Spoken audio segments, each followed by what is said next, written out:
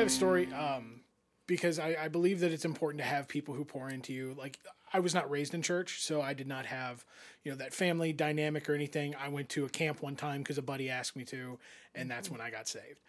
It's also where I started meeting other people who did pour into my life, like Troy Brody. Troy Brody was a big influence on my life. The man took me everywhere, took me out of state to concerts, took me on a missions trip to Guatemala, where we had some good laughs and did some good stuff. But he, I remember there was one time, and I'm gonna tell the story. I want you guys to tell a story, kind of something similar of that. One day he called me. It was like a Friday morning, and I'm like 17 or 18, and he's like, "Hey, you want to help a lady move to Chicago?" And I'm like, "Yeah, why not? I can lift things. Sure, let's go." So we fill up a U-Haul. We follow this lady all the way up to Chicago, get all the stuff out, drop off the U-Haul because we're not driving it back because that's so many miles. We drop off the U-Haul and then we take I think it's the Amtrak that runs from St. Louis to Chicago. Mm-hmm. And so we drive on that. It takes like 8 hours because like they hit a deer on the train tracks and stuff. And it was just a fun time of like, he called on me. He's like, "Hey, let's go help this lady move." And I didn't know this at the time because I was just like, "Yeah, I'll help, whatever." The lady was in a bad situation. There was abuse going on, things like that. She had to get away. She wanted to move back with family. And I didn't know this at the time. I was just like down to help in whichever way I could. But he was like, he knew the situation. He knew that like this was something that needed to happen. And that's just kind of what ministry is like, is filling that need, whatever it may be. And he just knew he could call me because I wasn't doing anything at the time. So he's like, "Hey, I could just go and let's move this lady to Chicago." And then it was a fun trip for me because it was just, we're driving on the road and then we take the train back, which I'd never been on the Amtrak before. So I was like, being a bubbled kid, I was like, "Oh, this is fun." It's the Amtrak, But is there anything like that, any kind of stories like that in your life that you can think of, like where somebody maybe kind of called you to introduce you to something new or something along those lines? I really can't think one right off the bat. The only thing I just remember we always worked together and did things together. Of course, he was able to have more free time to go out and help other people more in our beginning of ministry because I was taking care of our kids, and then plus I worked at a daycare for many years and was always there. So, and then plus raising the kids. But then he, as being in the ministry, was able to have more free time to go out. And he did do a lot of things to helping people. Mm-hmm. Yeah. I think that, again, something similar to that, like I said, that would be more of the stepping stone was when they did ask us to become the sectional youth leader there. That was definitely a change up for us other than just being youth directors. Mm-hmm. And it was definitely an add-on. And then when Gary Lucky asked me to, would I consider, becoming an exhorter minister with the Pentecostal Church of God, that was definitely another step up to compared to what we had been doing. Mm-hmm. Even though I was still working there at Warrensburg on a regular basis, one day I remember coming in and I told Joyce, I said, "You know what?" I said, "I don't know what it is, don't know when it is, but our lives are getting ready to change. I do feel that." And I really did. That day I felt like the Lord spoke to my heart and said within, the next half year to a year, that we'd be definitely doing something different. Now, did I know pastoring or evangelizing? I had no idea, but I just knew things was getting ready to change. And we went down to Bolivar, Missouri. We filled in for a gentleman that his sister had passed away, and they were actually trying out different ones for a pastor for that church. And we went down to fill in. Reverend Hamilton had asked us to come down there, and I said, "Yeah, that's fine. We'll fill in for that Sunday." Loved the opportunity to preach. And he said, "Well, if you come, you can't come as a fill-in. You got to come down and be a tryout." And I said, "Okay." And again, I was going as a fill-in.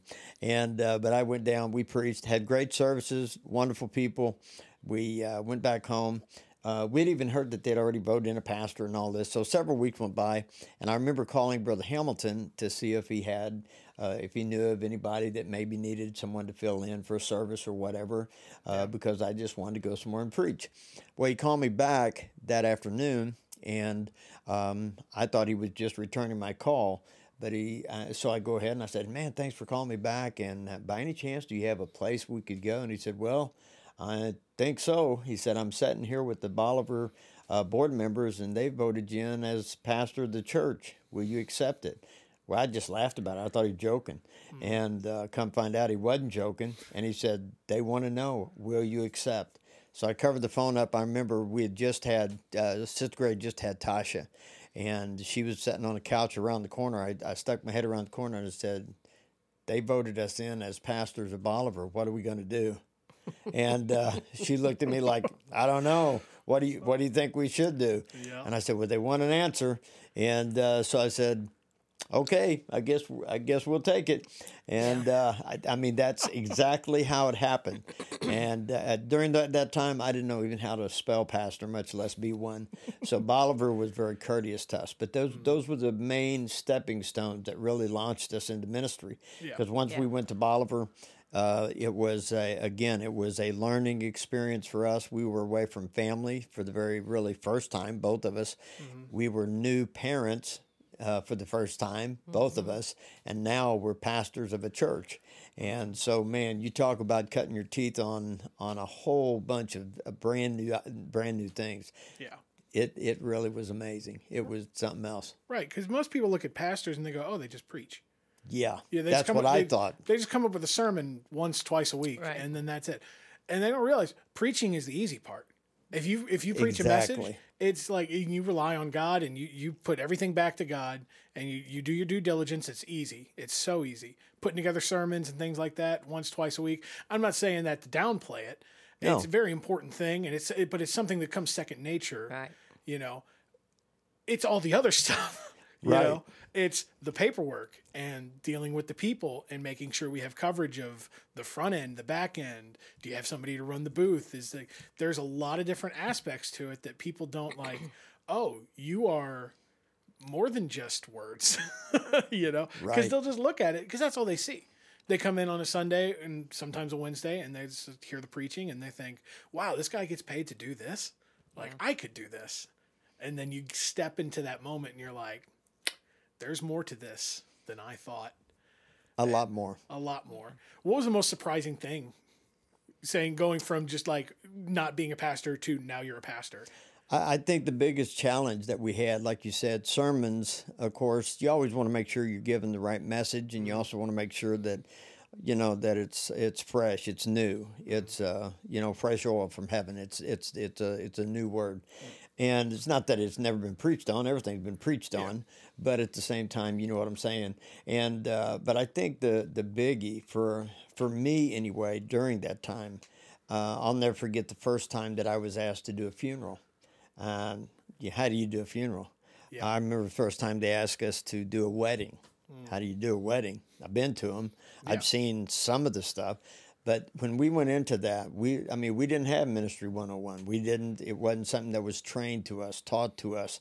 And you learn quick. You don't have a choice. There's a lot of things when you step into pastoring. That's why we do MITs. And I'm a firm believer in ministers in training. Yep. And that's why we do what we do, because I remember what it was like the first time I was asked to do certain things and I didn't have a clue. Right. And so I tried to, all of our ministers, anyone feeling a call into any ministry at all, I recommend that they go through the MIT program, because that way, we do baby dedications, we do it all. Right. We do from ministering to how do you do communion, how do you do a baby dedication, how do you do a wedding, how do you do a funeral, and we cover, the list goes on. Right. And but I think that's critical. I think it's vital that people learn and are given the opportunity to do those things, so they see another part of what ministry really is all about. And that is because I've taken the MITs and I'm very grateful for those, because I'm also taking I'm doing the books in our denomination, like to be an exhorter. So I'm Right. doing all those books, and none of those books mention this stuff. No. As far as and not saying that the books don't have anything good, obviously they do. And I love going through that stuff because it helps my biblical knowledge and like it helps expand that, but it doesn't cover like, how do you do a wedding? How do you do a funeral? If somebody were to ask me, like, could you do this person's funeral? I would freak out and probably call you and be like, I need a point by point outline of how you do a funeral, because I have no clue how to start one. Well, then we did the MITs, and now I've got more of a footing and stuff like that. But if I were just going off the licensing stuff and the exhorter stuff, I wouldn't have a clue. And Right. I think that might be something that the denomination might have to look at as a whole to kind of include stuff like that, or like at least a book. They've got 8 books, you can add a 9th or take out one. I don't know. Just to do stuff like that. Cause again, you don't think of that when you jump into it. You're just like, oh, I'm going to preach twice a week and that's it. And pass around an offering plate. No. There's much more to that. Right. And I think the most surprising thing is the way people look at you now.